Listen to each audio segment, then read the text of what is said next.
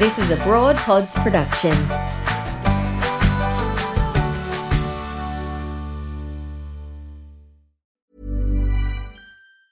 Ever catch yourself eating the same flavorless dinner 3 days in a row?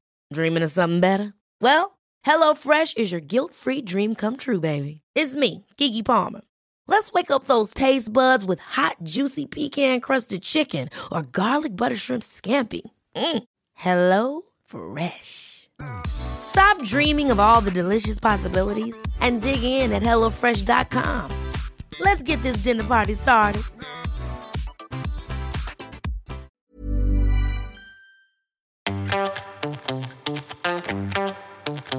The Broad Radio Coastrek collection, keeping you company while you train. Hi there, Coast Trekkers. It's Jo Stanley here, Coast Trek Ambassador and founder of Broad Radio, radio for women by women. As you pound the pavement or the grass or the sand, wherever you're training right now, we've got some great chats with amazing women to help pass the time and maybe put a spring in your step as well. Here's one of Australia's most powerful coaches and authors, Kemi Nekvapil, giving us the pep talk we all need as she empowers us to live without apology and to step into our power. My co-host in this interview is Serpil Shanelmus, and we were lucky enough to speak with Kemi on International Women's Day. Serpil, if International Women's Day was a day like Christmas where we gave presents, actually I think we should. Wouldn't that be nice? That would be lovely. Celebration of women and how far we've come and all of that sort of thing. But if it was a day in which we gave presents, I would suggest this book is the best present to give someone that you love in your life to celebrate International Women's Day. It's by Kemi Nekvapil, who is truly an inspirational coach and leader, I'm going to say. But this book, Power, actually I found it inspiring and challenging, one of the best books I've read recently. Absolutely loved it. I smashed through 110 pages in one day, and I don't generally do that. I generally put a book down and then come back to it, but I just was like, I need to stay up to read more. It really resonated with me. Yeah, it's challenging and inspiring in all the good ways, and I'm very thrilled that Kemi herself joins us now. Hi there, Kemi. Hi, pleased to be with you both. Hi, Jo. Hi, Serpil. Kemi, you are such an accomplished coach. You have trained with Dr. Brené Brown. You studied yoga in India. Your experience is extraordinary, and you work with very accomplished women. But I get the sense that you meet women who struggle every day with a sense of self and with lack of confidence, despite how accomplished they are. So my question is this just inherent to being female? Oh, a big question. There are definitely aspects of being female that are woven through each of us, regardless of our external accolades or, society's accomplishments and the things that kind of we can tick the box or society ticks the box for us. I'm very blessed to work with incredibly successful women in many areas. And when I say success, I don't just mean within their work. I mean, they have families that are working or their sense of self. But within that, as women, we have to operate within a system every single day that in some ways tells us that we are not small enough, that we are too loud, that we are too aggressive. And then add to that as well the intersectionality of colour for me, or for women that have disabilities or people that are neurodivergent. We constantly hear the message that we're not quite good enough yet. And I think, yes, it doesn't matter where we are on the spectrum. It affects us every day. Kemi, you mentioned the system, and in the book you make a point that we often lament that the system is broken, but you say that the system actually was never broken, the system was never right in the first instance, and that we need to rebuild the system. Yeah. But when you have people sitting in traditional power positions who don't want to let go, who how do you get buy-in from them? What's your experience been with that?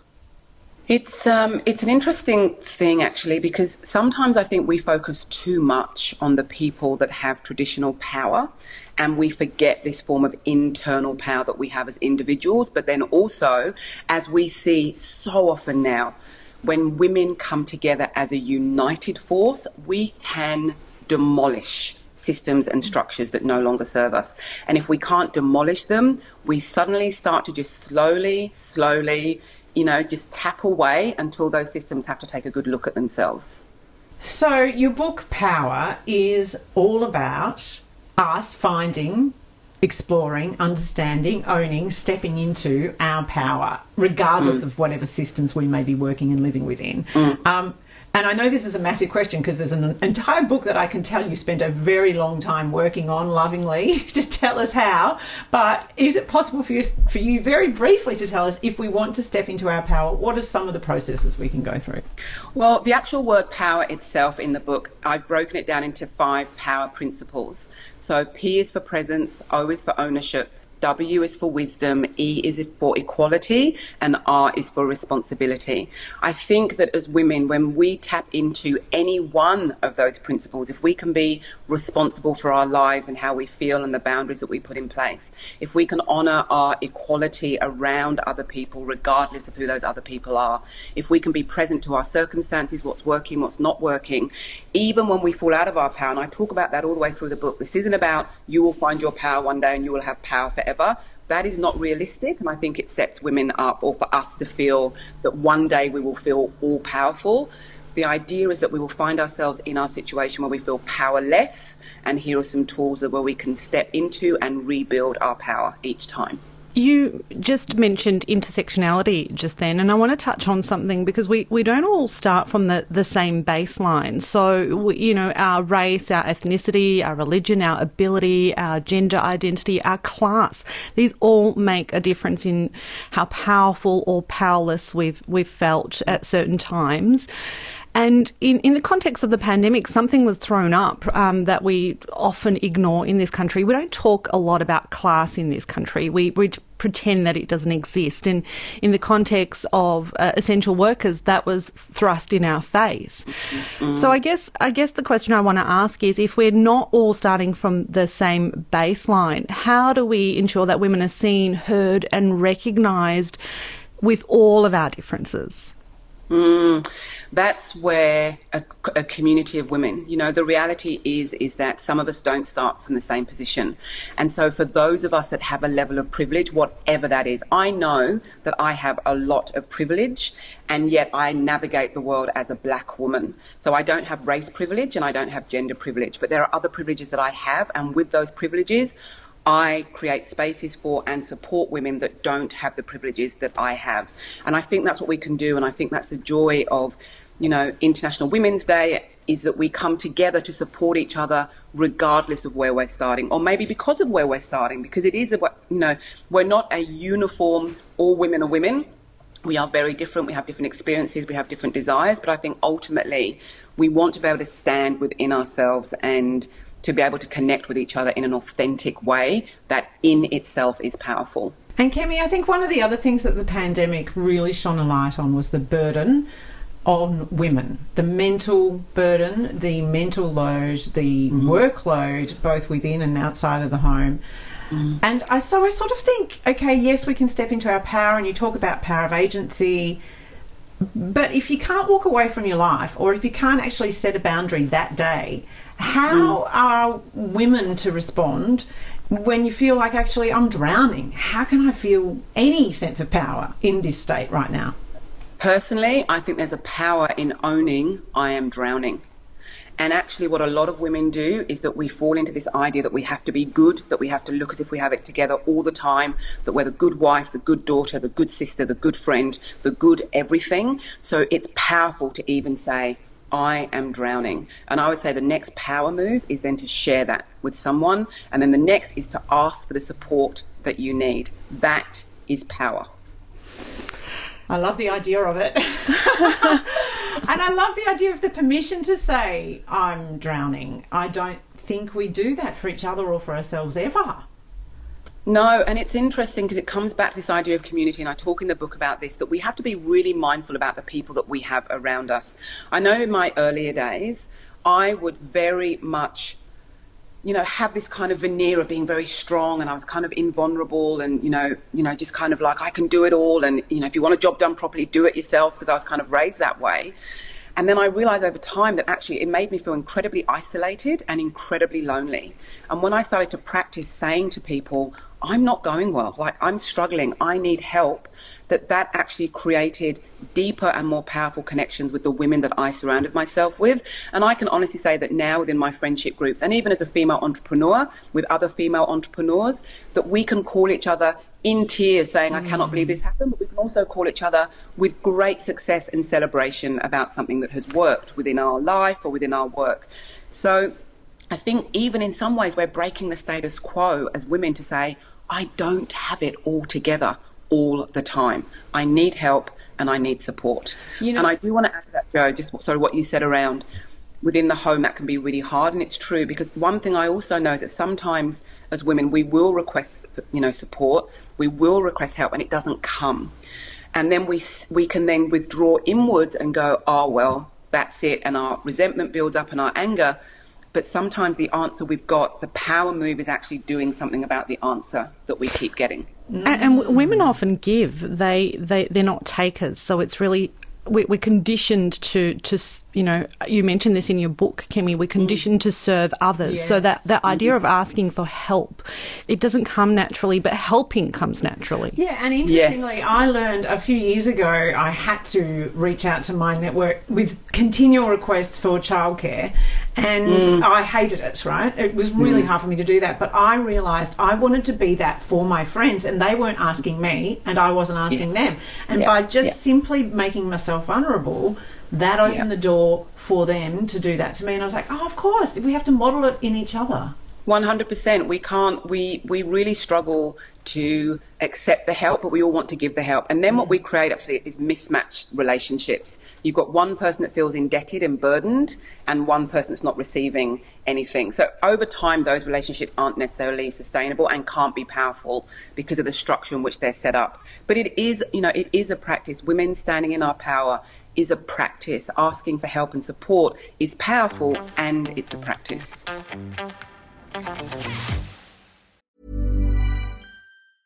Ever catch yourself eating the same flavorless dinner 3 days in a row? Dreaming of something better? Well, HelloFresh is your guilt-free dream come true, baby. It's me, Keke Palmer. Let's wake up those taste buds with hot, juicy pecan-crusted chicken or garlic butter shrimp scampi. Hello Fresh. Stop dreaming of all the delicious possibilities and dig in at HelloFresh.com. Let's get this dinner party started.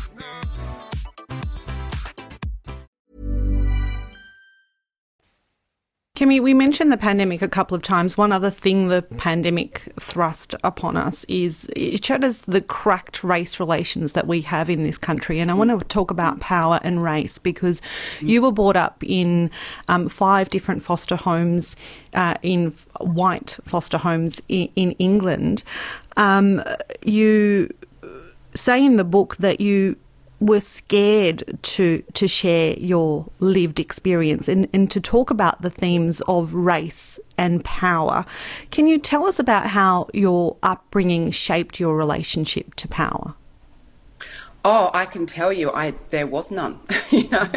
I definitely, and this is what they say, isn't it, authors, that we write the books that we need for ourselves. So I was one of the tens of thousands of Nigerian children born to middle-class parents in the 1960s and 70s that were fostered in England. So I was one of many, and I can, hand on heart say that actually my outcome has been really good. It didn't turn out that way for everyone. It was very clear to me that I had no power. It was very clear to me that I did not get to ask for help or support, that I was to be quiet, that I was to be grateful, which I then learned in this kind of, subtle racism. I was told you're black, but you're a good one. So then I focus on being good. That I spent a lot of energy. And I know that women, regardless of race, spend a lot of time in wanting to be good. But for me, as a good black girl, that was a lot of emotional labor. And I just knew that I was powerless. I just knew I had to be thankful and grateful for any situation that I found myself in, and cross my fingers and hope for the best. And so what I've realized now as a 47-year-old woman who has lived these power principles through my life, that it is possible to build power. And yet, because of race, because of where I choose to live, I can still walk down the street and have a racist slant thrown at me. I don't pretend that doesn't happen to me. It does. but I also have a sense of internal power now that allows me either to share that with someone that I know can hold me if it makes me emotional. Sometimes it just completely destabilizes me. Sometimes it just rubs off my back. It doesn't matter at all. But I have people around me that I can communicate my lived experience, and it won't be gaslighted, it won't be denied, and people won't try and put a positive spin on it.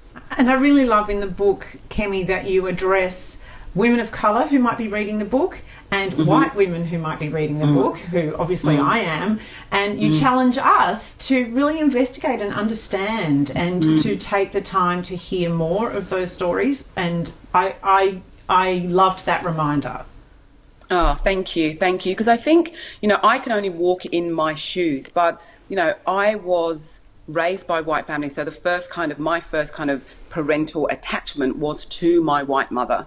And, I have been loved so much by white people. So in some ways, because of my upbringing, I can stand in both sides. I can kind of have the sort of black experience, my personal experience, and sort of step a little bit into some of the white experience. And I hope that in the book, because of that, I'm able to communicate to both sides. And I also share, in the book, the power of identity, and where that can get really confused and muddled as well along the way. So we do have different identities, we do have different lived experiences, and when women can acknowledge that in each other, that in itself is another form of power. Kemi, I love how throughout the book you're peppering all of your personal experiences, and there was this one moment where I felt like you took me back to my own childhood. It was the playground where we meet your bully, Darren Page, and his racist insults. But your experience went further than mine, because it was a pivotal moment for you. It was a moment where you discovered your first lesson in power. It was a lesson in control and command. Can you perhaps share that in a nutshell for us?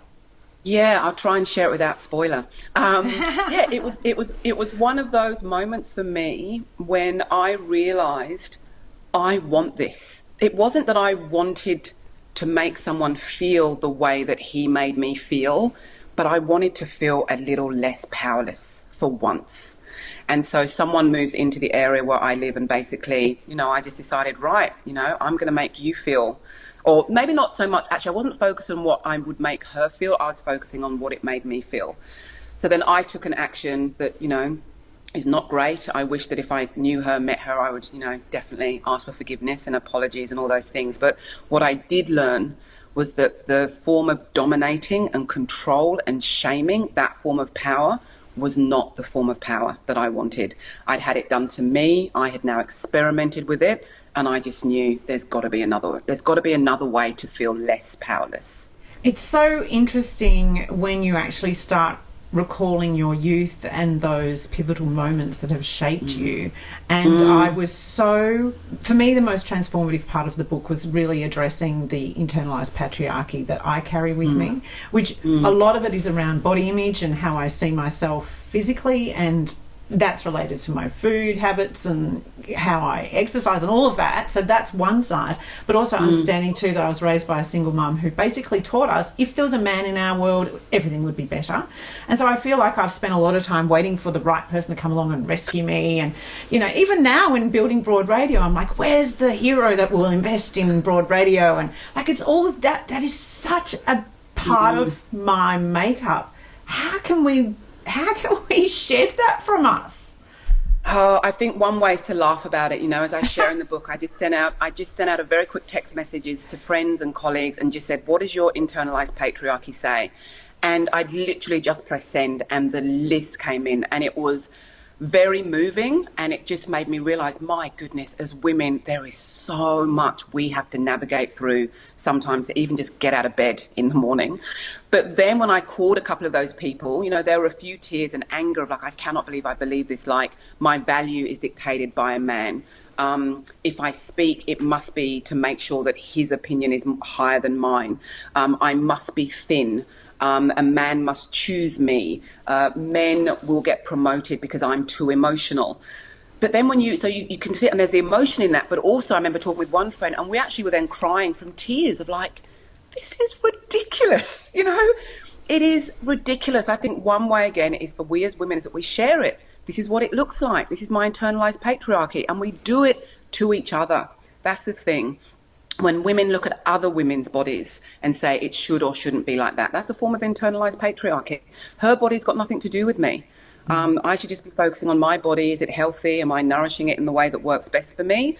But even this conversation where women are commenting on other women's bodies, I believe is a form of patriarchy. But then if you talk to men, they're just like, we're just happy if you're happy to be with us. We don't really care about your body. So, and for me too, I look at my husband and he just doesn't have that voice. He just does not give a shit about the way he looks. Yeah. God bless him. And the freedom that he has in his physicality, I just go, wow, that's refreshing to witness, and I'm going to try and get me some of that.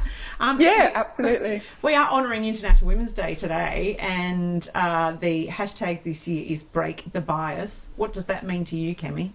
There's a few things. I think there's the obvious, which is, break the bias around gender equality and just, biased practices and systems that have that occur. But I also think what we've just spoken to as well in terms of this internalized patriarchy, it's kind of break our internal bias. We all have biases.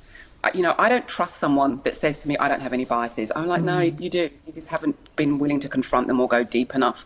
We have all picked up biases along the way. So for me, break the bias is not just the external biases, it's also the internal biases. Because once we can acknowledge them and admit them, that's the place where we start from to then shift to something else. Oh, I love it. I'm going to finish with a quote from your book, Kemi. I'm always hesitant to quote themselves back to people because I've learned over the years sometimes when you read something in the press they didn't say it, but this is from your book, so I'll read it because I love it. There is nothing living that will survive if it is not being fed. This includes you and the things that are important to you. Isn't that beautiful? It's lovely. Oh, I love it, Kemi. Thank you so much. Thanks for your work and for your books, because you've got others, I know. But head out today and get power and give it to someone in honour of International Women's Day. I think this is my new practice, to give a gift on International Women's Day in the way you would for Christmas, Kemi. Perfect. I'm going to do that too, Jo. That's you and I. Yeah. So, Phil, are you up for that? We're going to give a gift? Totally up for it. Yeah. Yeah. I love it. Like a Kris Kringle, but for International Women's Day. Totally. Thanks, Kemi. You take care. Thank you. Lovely to speak with you both. Take care. Happy International Women's Day.